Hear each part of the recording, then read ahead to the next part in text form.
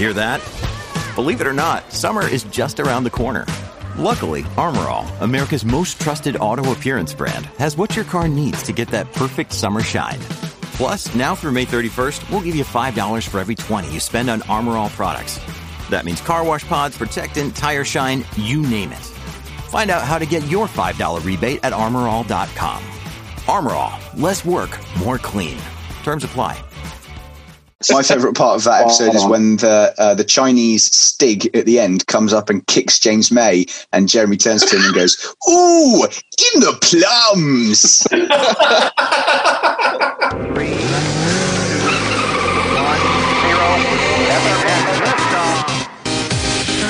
This is the Formula Nerds podcast, where we talk everything F1, the latest results, what's going on in the sport, controversy, and of course, rumours. Welcome along to Cut to the Race, the podcast by the Formula Nerds. It's the 19th of September today, and this is very bad because it's a non-F1 qualifying day. So we have no F1 this weekend, which means we have to think of original other things to talk about rather than the race, which we will do. But what I wanted to start with today was just, obviously, a welcome to our panel. We have Johnny here. Hi. We have Matt. Hello. If you're joining us again, we're glad you're back. And we have Will. All right, my lovers, let's get into this. Gertlush, that's the badger. Right. But let's just start today with the driver standings, because as we were doing the research for this podcast together, about 10 minutes before we started recording it, we went, oh my God, have you seen the driver standings? So, Matt, I'm going to pass it to you to tell me the driver standings without looking at them. Oh, Lord. Well, top two are easy. We all know that's Lewis Hamilton, followed semi-closely by Bottas. Yes. And Bottas. Max will be in there as well, in third. From You've nailed the top three. You've hit the top three. So we got Hamilton standing at 190, Bottas in second with 135, and Verstappen just a little bit behind on 110. But who's fourth, Matt? Fourth is either going to be, it's got to be Albon or Norris. I'm going to guess Norris. Yes. Go with Norris, followed closely by Alex Albon. They're close when last I looked earlier in the week, and I don't remember. Okay, so we've got Norris. Norris is in fourth on 65 with Albon behind on 63. Now, who would have said Norris? That's mad, isn't it? Like, considering the season that McLaren had last year, which was a bit of a joke, and especially when they had Alonso and Van Dorn, that was bad. So this is I'm loving this. I'm trying not to be too smug about this. We've nailed the top five. We've got Albon in fifth. Who's sixth, Matt? I'll do it since Emma is not here. That has to be Stroll. That is Stroll on 57 points. Lance Stroll. Stroll somewhere in Scotland. Emma is currently throwing up because Lance Stroll's name has been mentioned. We managed. She said it was a family holiday. She just needed a holiday from our shenanigans, I think is what it boils down to. Seventh, Matt. Smiley. Danny Rick. Has to be a Renault driver in there. Yep, he is. He's only 4 points behind on 53 points. And then let's just reel off the last three. So 8th, 9th, and 10th. Sergio Perez, Pierre Gasly, Charles. I'll say Charles. You did it just in completely the wrong order. So 8th is Leclerc. Typical. With 49 points, closely followed by Perez with 43 points, and then even closer is Gasly in 10th with 43 points. So there is, just looking at it here, there's 10 points between 7th and 10th, and only 20 points between 5th and 10th. Now that's a close bottom 10, isn't it? Well, not bottom 10. Ferrari in hot contention from the midfield. And Carlos Sainz will not be far out of that top 10 either. I mean, I have no idea what the points numbers are. He's going to be knocking on the door. He's had a couple of very solid races. Obviously, Lando's chased down on the last 3 laps. Definitely boosted his numbers there. But in the same breath that McLaren has come such a long way, who would have thought at the end of the season last year we were talking about the first Ferrari driver would be fighting for 8th. That just, 2020, when will your madness end? I think we've just got to go back to Stroll here in 6th for the championship. So he's on 57 points. Now, he could be in 4th place. He could overtake Norris with another 10 points. Now, why isn't Stroll getting the credit he deserves for his success at the moment? Emma just puked again. I'm sorry, Emma. When you're listening to this, I'm so sorry. I hate this episode so much. That should be the title. Why is Lance Stroll not getting the credit he wants? Sorry, Emma. What's going to happen when one of our own presenters unfollows and unsubscribes to our podcast because we keep using the S word so much? It'll just be imploding. So, I mean, let's talk about it, though, because it's a serious thing. No, it's a good point. It's a fair on the podcast last week, there was and I listened back to it, there was a cheer when we spoke about Lance Stroll going off the track. He is not a popular man. And I also remember, I remember hating him. I don't like him, personally. Do any of us? Johnny? So I don't hate him, and I also don't like him. But if you're looking at his stats for this year alone, and I'm taking this from the article that kind of brought this subject onto our podcast, he's been in 9 races this season. He's had 2 mechanical DNFs, so none of them his fault. 7 races finished, 57 points. This was obviously prior to... we called it the massacre. Let's call it the crash tsunami at Mugello last week. So, I mean, if you're just looking at those statistics, he's not shit. On that note, I mean, I think one of the things that he gets a lot of grief for is often things like his crashes where it's just kind of a lack of experience. Things like when was it? I think he got spun by Vettel, and then I can't remember exactly what race this was, and came back onto the track in the same manner after having complained about Vettel's. What's he doing? He's an idiot. Exactly. What's the Ferrari doing? But in fairness to him, I feel like a lot of that's inexperience. He's evidently qualified.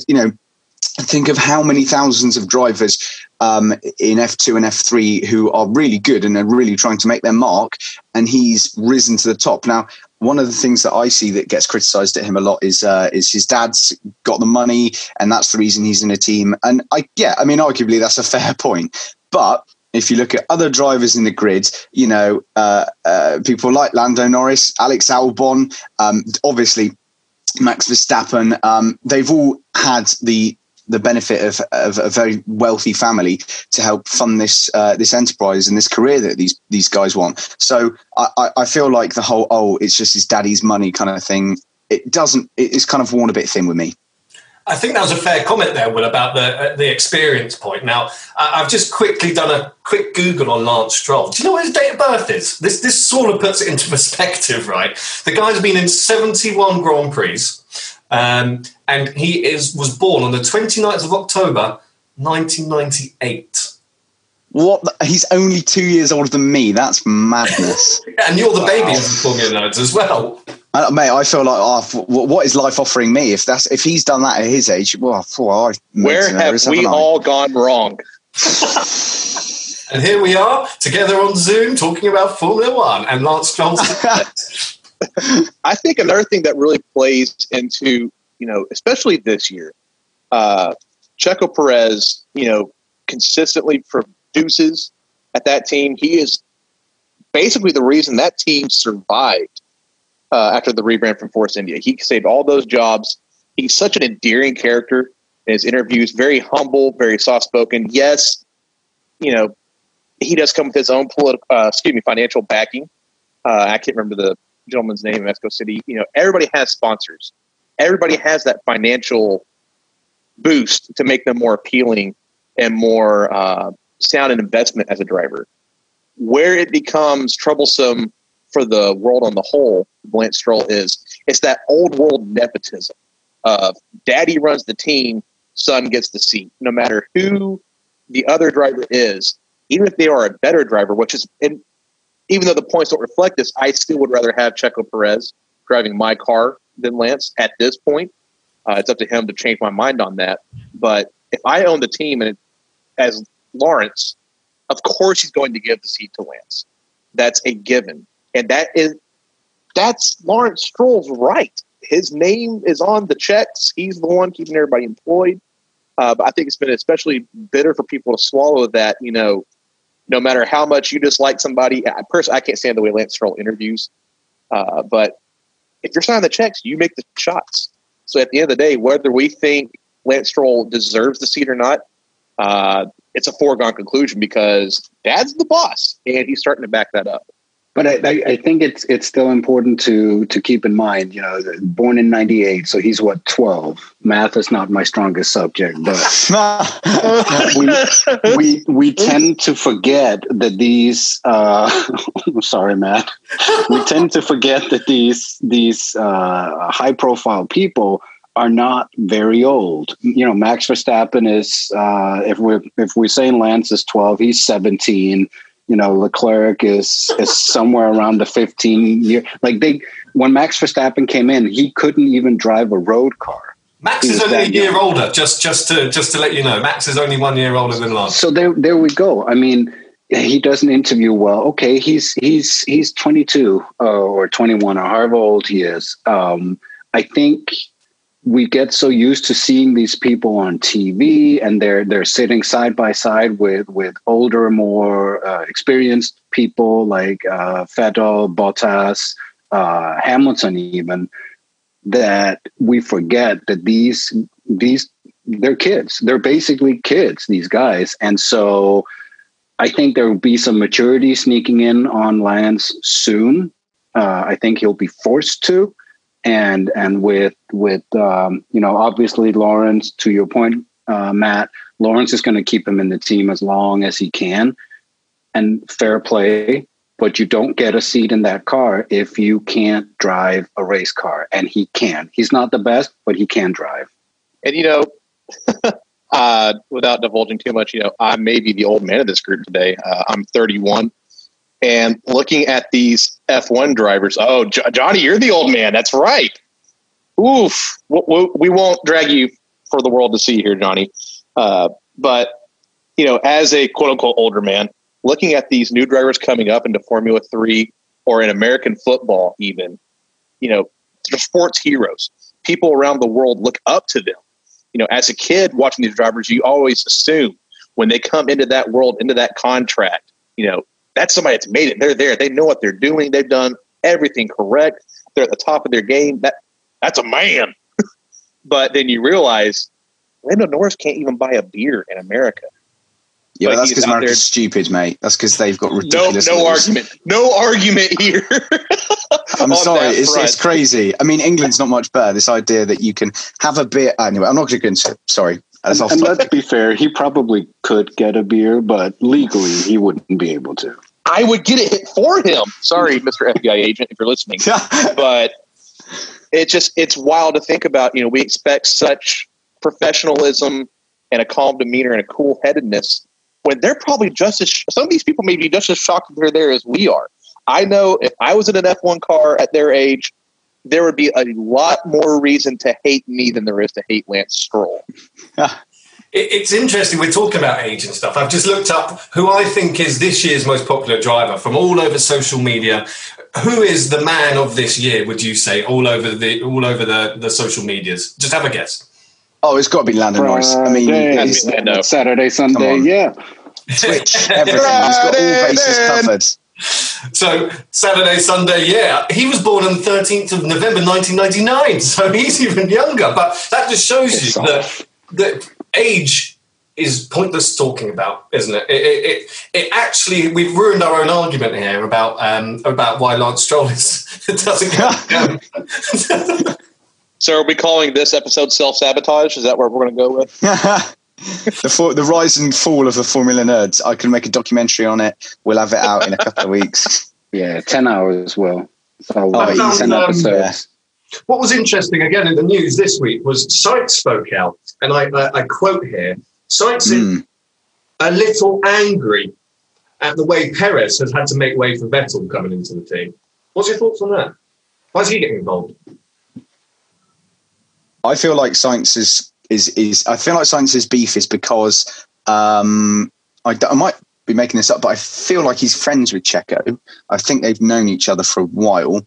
But I guess also Sainz knows, I from his experience with Renault, he kind of knows what it's like to be in a team that doesn't value you properly.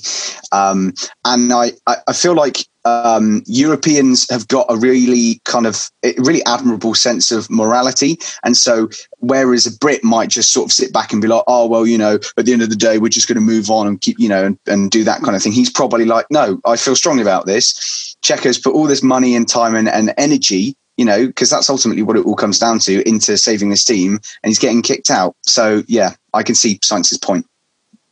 Well, also as a human being, I mean, you have to feel for Checo on some level. Even if you're a Lance Stroll fan, as your number one fan, you have to go, we are here because of you. Thank you for all you've done for us and everything. It's just an empathetic statement, I believe, on Sainz's part. You can't help but feel for him at the end of the day. He actually continued to say Checo's exit is a shame because the team that he's trusted in for so many years, that he practically saved from bankruptcy, and they finally get a producing good car for him, is now the team that does not want to continue with him. It's a real shame. I think that's fair. And that's such a mature point as well, from because we've seen drivers come out with sort of really silly things, but he's actually said exactly what needs to be. It's kind of a bit more meaningful than just sort of, oh, it's a shame to see him go. And I think it's fair play. I mean, when we see the driver interviews, there is 6 PR specialists right next to the drivers recording everything they're saying. And that just typically makes their statements bland. He's actually sticking up for himself. Like, this guy should not have been cut from the team, in my opinion. And fair play, go for it. I mean, that's personally what I like. I like when they have personality. I love Kimi Räikkönen. I love, Kevin always says his opinion.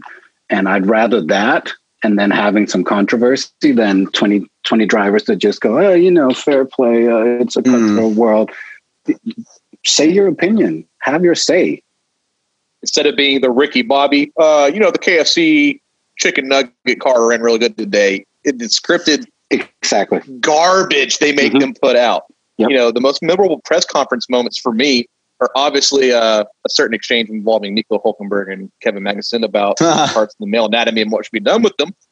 But it is the most humanizing thing when they have an opinion, and it's not just drone memorization of, okay, I have to use the proper name for the team and thank all my sponsors day in, day out.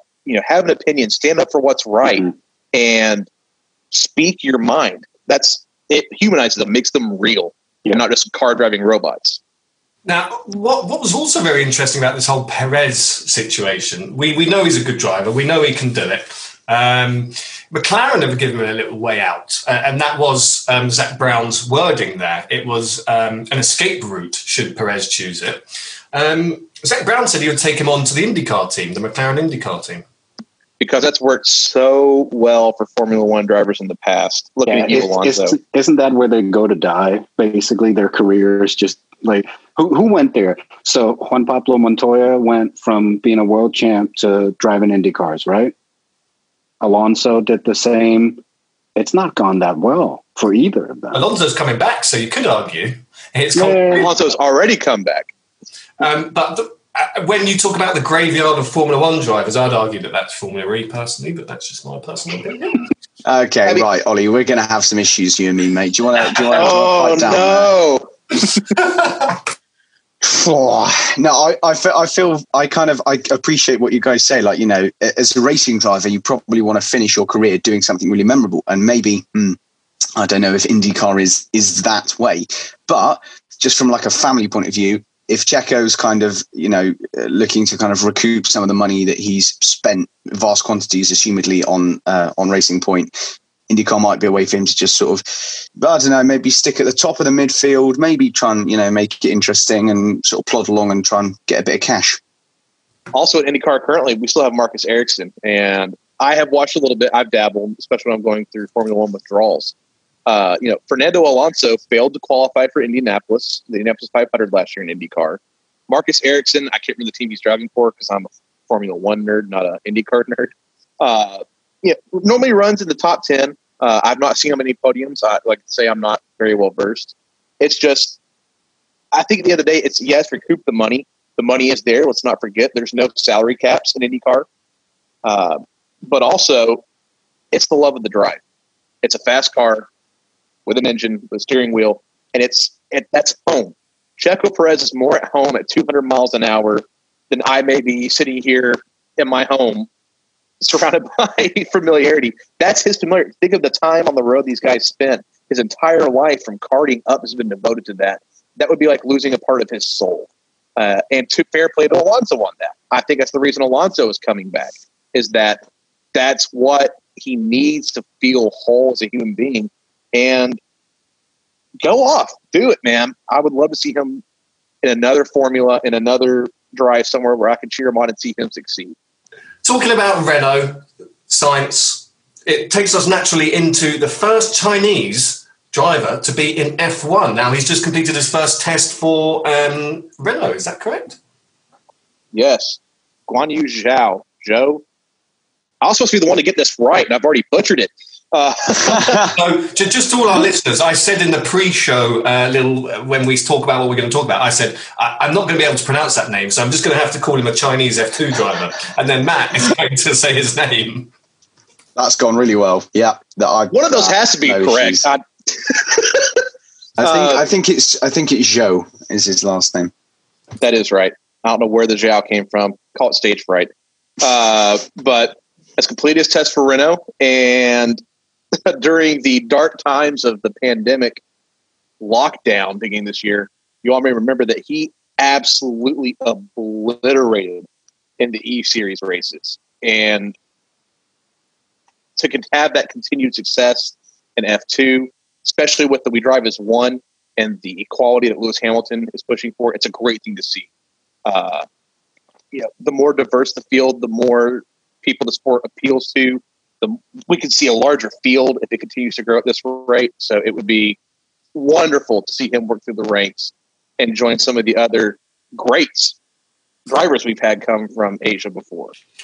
So I couldn't actually believe that we've never had a Chinese F1 driver. I just couldn't get my head around it. Now, who are the greats from Asia when we talk about F1?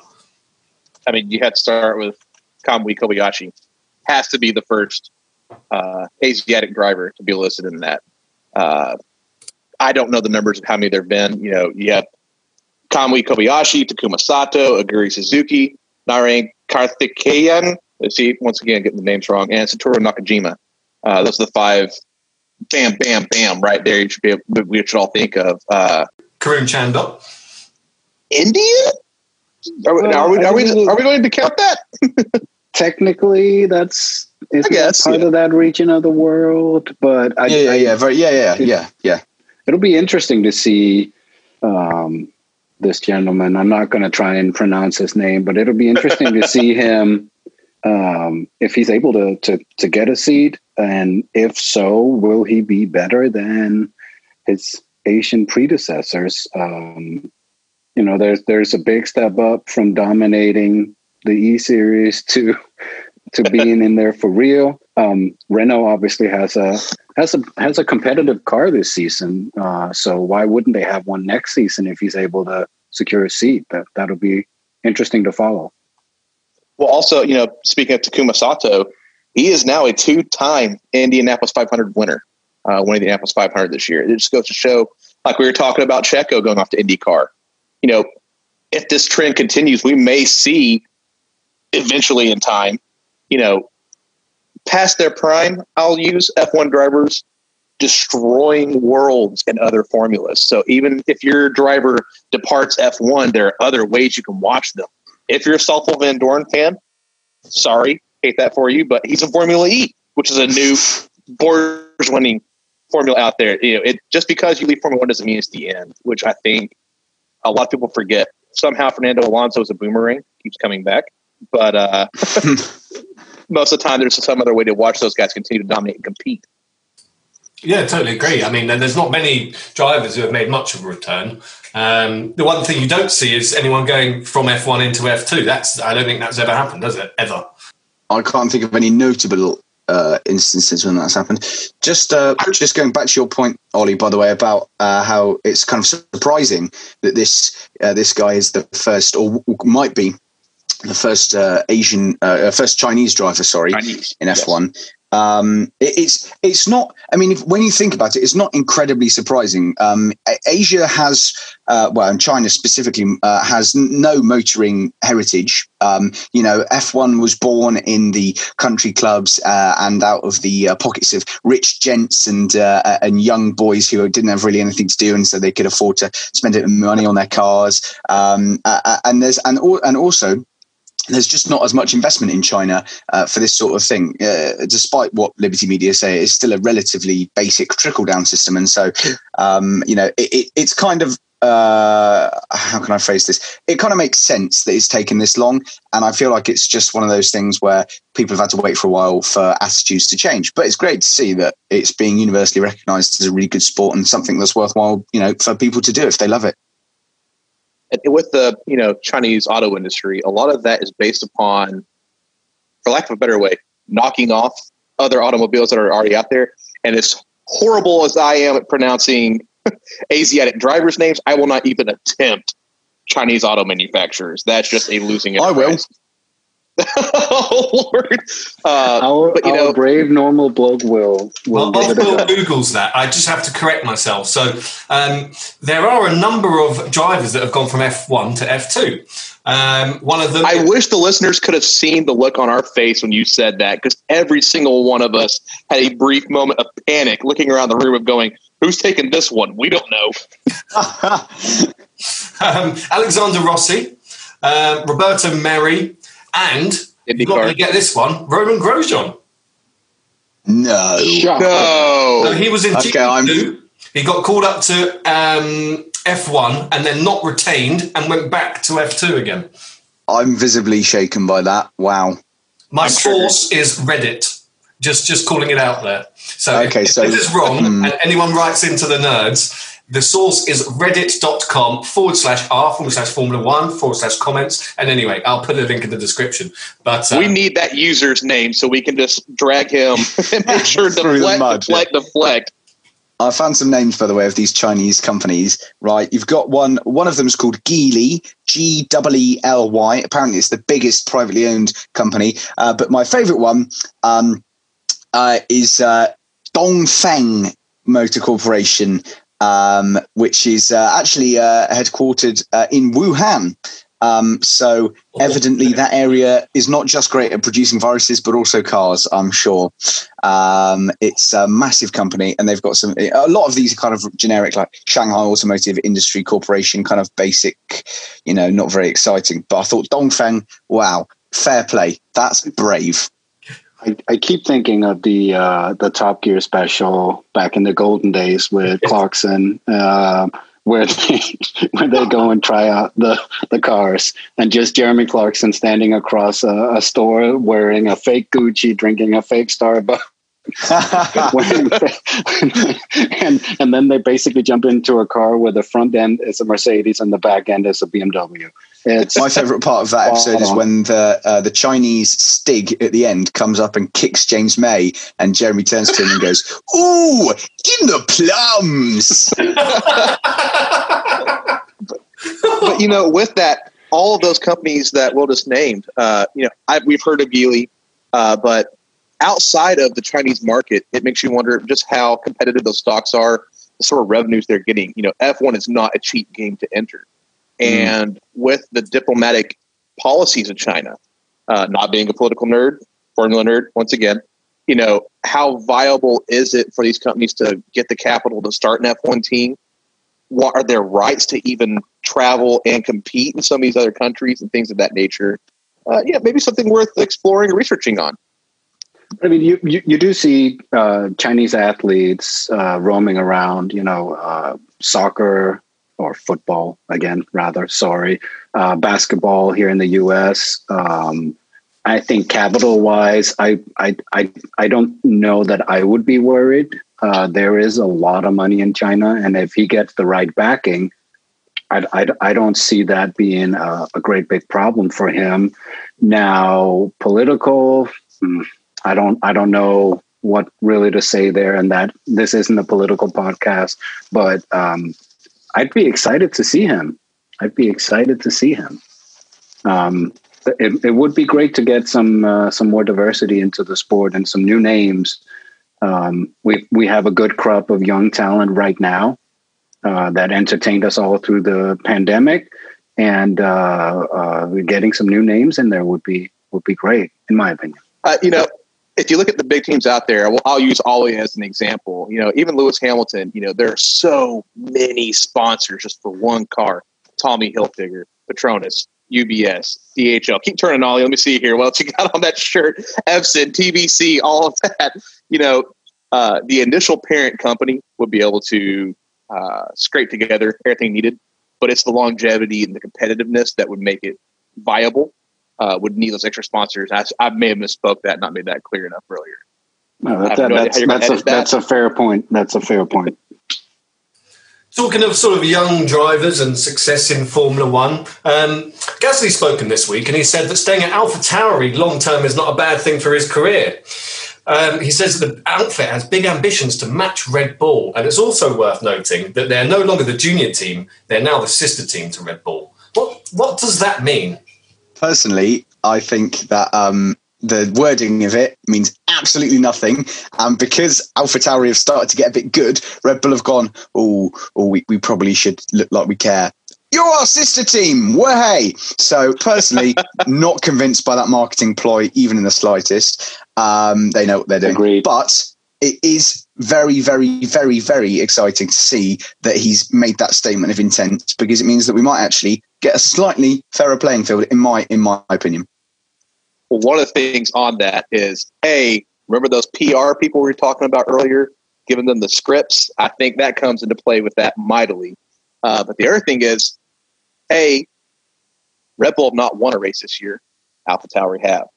And two, it's really hard to say that it's a feeder team or a developmental team when that playing field, hopefully with the intent of the 2022 regulation change, is going to bring it all closer together. So you may have Red Bull consistently fighting their sister in a sibling rivalry at the front of the pack with AlphaTauri and Red Bull.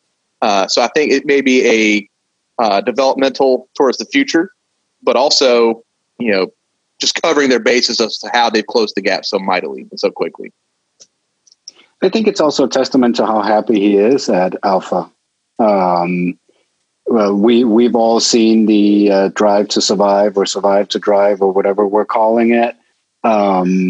He was not treated well with Red Bull, and he's clearly happy at Alpha. And now they're competitive, so I think it makes sense. The whole sister junior team, it probably doesn't mean anything. They'll probably still shift drivers around whatever they feel like. But I think it states intent, and I think it states that Alpha will be competitive going forward, especially with the new regulations. I'm excited to hear someone step out and say that about a quote unquote smaller team. I believe just looking a bit more into it, that the difference is to do with the collaboration between the team. I think there's a shift that AlphaTauri are going to be using some of Red Bull's facilities in Milton Keynes as well. What Franz Tost said is that there's going to be a 3 and 6 month delay in this because evolution needs to take place. So basically, they're not going to give it to them this season, is what they're saying. I wonder if they're trying to use that as a financial loophole in the 2022 regulations. If it's your sister, do you get a friends and family discount? Or are we trying to get some reduced cost wind tunnel testing for AlphaTauri? That's very interesting. So they're moving from AlphaTauri is not based in England. Am I right in saying that? They're in Switzerland? Yeah. No, Alfa Romeo is in Switzerland and AlphaTauri is in Italy. Italy. Oh, okay. I got the Alphas confused. Quote unquote synergy and cross-departmental collaboration. Oh God, I hate these words. This reminds me of corporations, but synergy. Yeah, synergy. Promote 2.2 is 6. It will probably help Alpha going forward, and that's going to be exciting to follow. And if that is the reason for that, I'd be very, very curious to see what Ferrari will do with Haas, with Alfa Romeo. If that is a legitimate loophole that can be exploited, keep an eye on that. Yeah, because after all, Ferrari don't want to be the second best team in Italy for much longer, do they? Gotta say it. I had to say it. I'm so sorry. Brilliant, Will. On that note, we're going to take a break, and we'll be back with you in just a few moments, so don't go anywhere.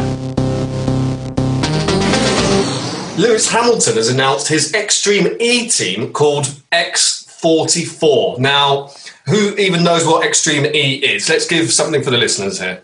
Cocaine drifting. Yes, yeah. It's mad. Essentially, is what I've seen.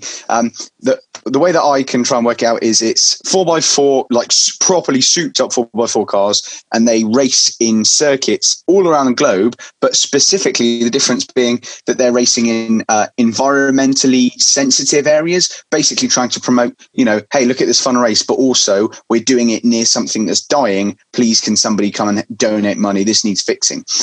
That's kind of what I gathered. I think you missed a fundamental difference here, is that it's electric. Sorry. I thought that. Sorry, yeah. I kind of pre-assessed. I thought that people would think that because it said. Sorry, that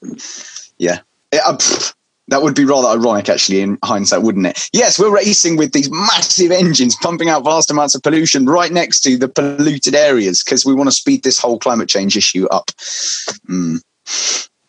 I don't remember the actor's name that does the voiceover for Planet Earth. David Attenborough. Thank you, Attenborough. All I could think of is how we see the last gray rhino in the wild. Then all of a sudden, a truck just flips through it at 120 miles an hour and takes it down. You couldn't have saved this. It's hammer time, Lewis. 4x4 as he crosses his natural habitat on the way to. It wouldn't really be an engine noise. It'd just be that electric battery engine, just Lewis hammering a rhino. Just the sweet hum of death wiping out wildlife on a globo-industrial scale. I'm not bothered by this. Now, just saying about Lewis. Now, on the press statement from Extreme E, Lewis will not be behind the wheel or involved in any day-to-day activities, but he will put the learnings of his motorsport career into practice to help guide the creation of the team. He hasn't raced off-road, and his experience is in driving completely aerodynamically different vehicles. I'm just saying. So it sounds to me like he's doing this just for his name, which is, again, perfectly fine. I mean, like, more power to him if it gets more people interested. But I just wish people would kind of dress things up as more than they are. People are still going to watch it. Well, isn't this going to be the continuation of his legacy, supposedly, after Formula One as well? So if he's not driving and he's not involved in day-to-day activities, which would mean managerial or developmental, what is his role in that? That's the fair point, though. Well, he's founded it. It's his name. It's his brand. He's pushing the sport, like you've said. And Lewis is very passionate about the environment. And if you didn't know, he's a vegan, so he can't wear leather shoes or leather belts. Oh, is he? Oh, somebody should have told us. Have you not seen that documentary, Will? Lewis Hamilton, the world's quietest vegan. Said in the most obnoxiously loud volume ever, yes. Did you know? Welcome to the new film for 2020. Lewis Hamilton is the quiet vegan. He runs. He drives. And he eats plants. So the last thing before we leave then today, there's been something about Ferrari in the news saying that they're going to be learning lessons from Schumacher. Is that right? Yes. Matteo Binotto came out this week and said they're going to look to use Schumacher-era lessons to develop the team going forward, which there's a couple of key things there that I would like to discuss.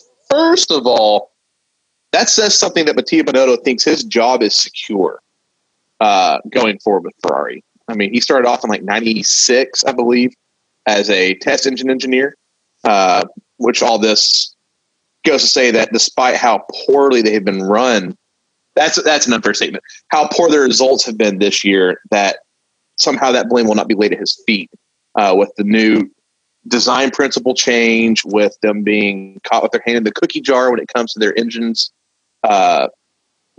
Basically he's stating that the regulations have put them in a bind. They have to find ways to enhance and capitalize upon the regulations as they are and as they will be going forward.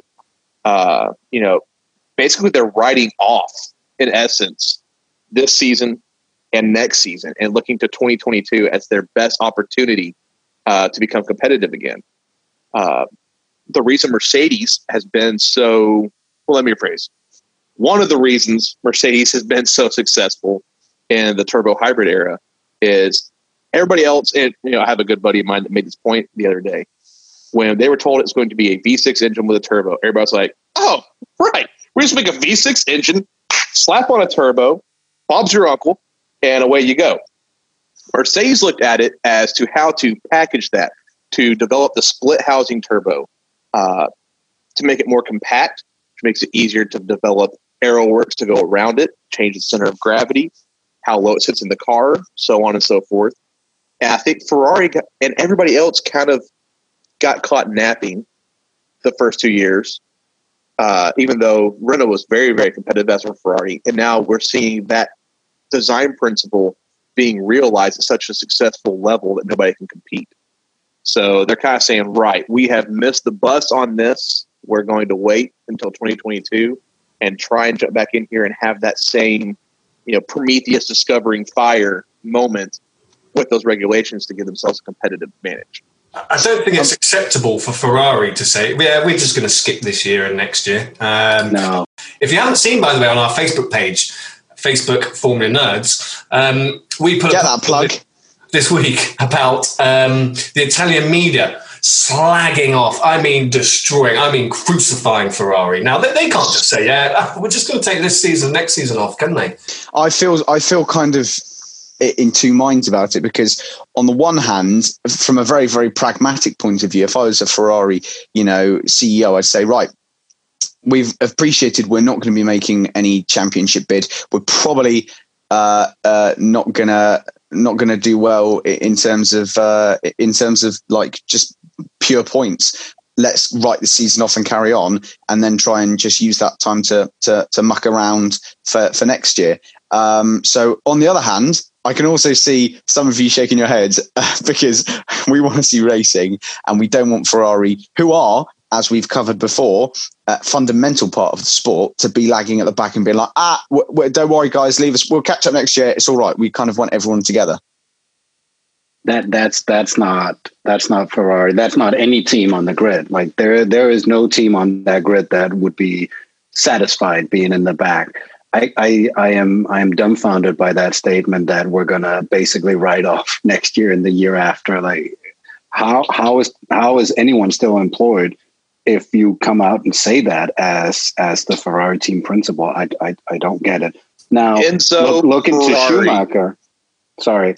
If you're looking to the comment about Schumacher, I noted that he said the Schumacher era, which makes sense because they were dominating. So you want to learn from when you were at your best. Don't take 2 years. You got 2 weeks. Get it fixed. 2 weeks, exactly. You wouldn't hear Toto Wolff saying we're going to just take next year off, would you? I mean, it makes me cringe. I've openly said I'm a Mercedes fan, but God, I love motorsport, and it makes me cringe that whole statement around we've just accepted we're not going to be competitive. I mean, really, was the fuel flow meter that important? Enzo Ferrari would drag him through the streets like a pariah for making that statement. For Enzo Ferrari, the only reason anybody in the world that is not a racing driver drives a Ferrari car is because back in the day when Enzo started racing, he built cars to fund his racing. So then to come to the modern day and say, you know what, we're going to take a few years off. We'll figure out how to do it in 2022. Get a couple regulations. It angers me on a level that I cannot put into words, even with a poor attempt at an Italian accent. That's appalling. We make the pizza, we make the pasta, we make the crap aero. It's all one big jumble pot.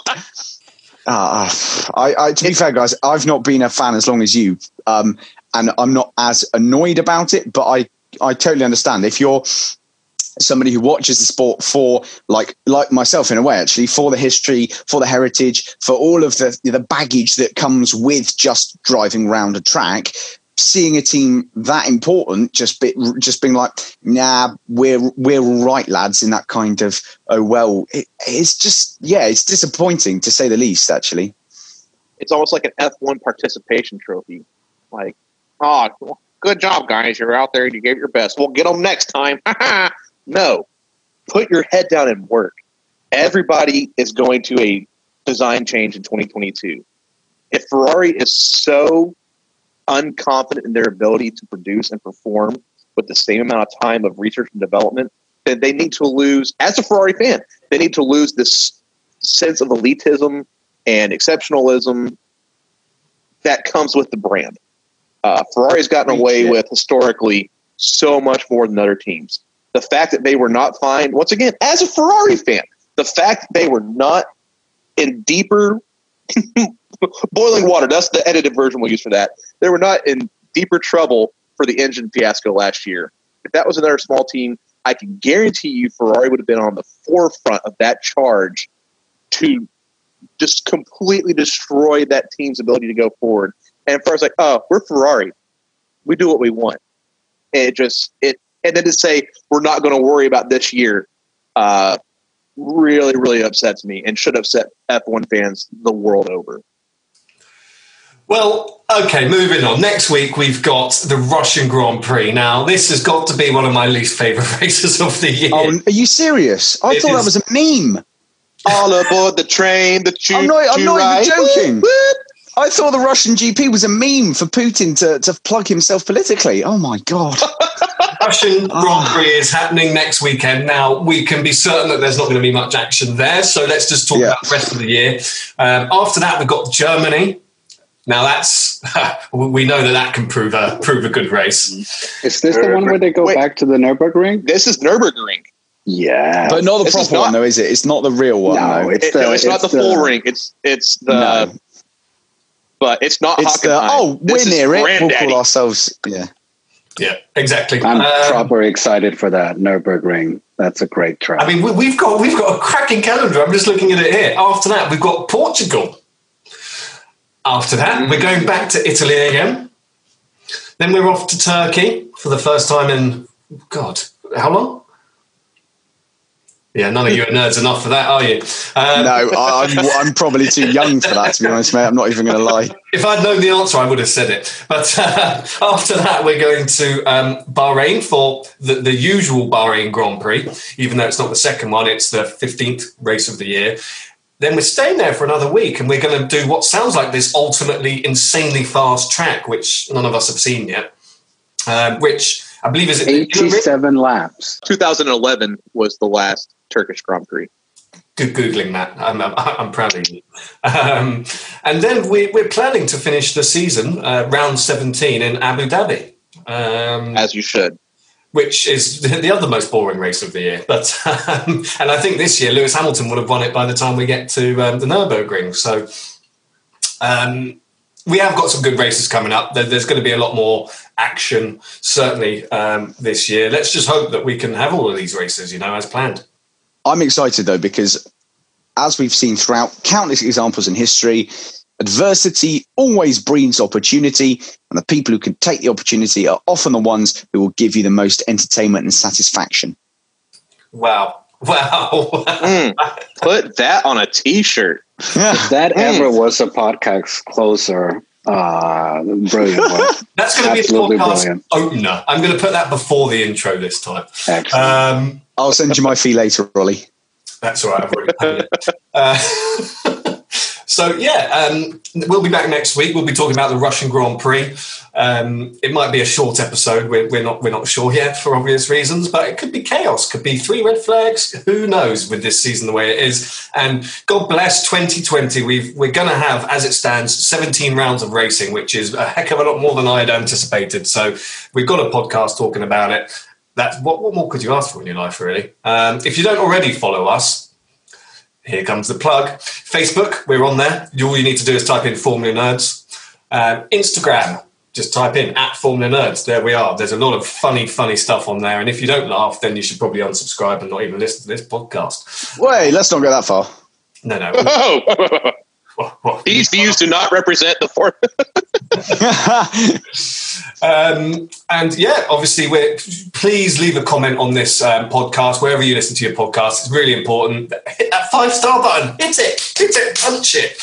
Get us up the ratings ladder. Get us to number 1 or in the top 50 would be great too. We have number 44 at the moment. That's ironic. No. We are number 44 in sports podcasts. So, oh dear.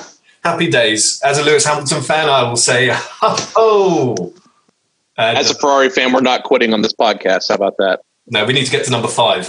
Well, before the end of the year. So, we are going to write off the podcast. It's not doing so well for us. It's much more simple to focus on 2021. I get the better will mic be back in 3 years. Would you like a parmesan with my stereotypical accent? Right. And on that note, thanks for listening. Matt, thanks for joining us today. Thank you for having me. And make sure, if you guys have any questions at all you want to hear us debate, argue, make jokes about, make sure to send us a message on Facebook or any platform you can find us on. We would be happy to dive into that for you. Will, thank you for your accents today. It wouldn't have been the same without you. No problem. Remember, guys, to check out our YouTube channel where we've got all of our old videos that we upload if you just want somewhere to go and binge for a bit. We have them on Facebook too, but it's just a bit of variety in your life. And that is the spice of life, as they say. So thanks for listening. And to Johnny, thank you for joining us. I'm not going to plug anything. No, you are. Johnny, what are you doing? So, this has been brilliant. Thanks, guys. Johnny, you have to plug something. There's something very special. I guess it would be the website. FormulaNerds.com. Go in there. We're always putting on some fun stuff. There's some great numbers in the beginning there for you to kind of ponder how much they actually do race in the season. Other than that, we'll see you next week. So thanks very much for listening. We out of here till next week. Goodbye.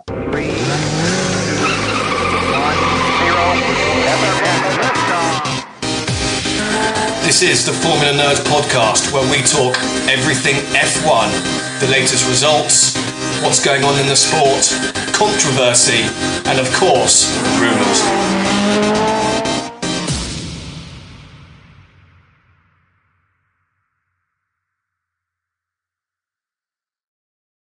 Sports Social Podcast Network.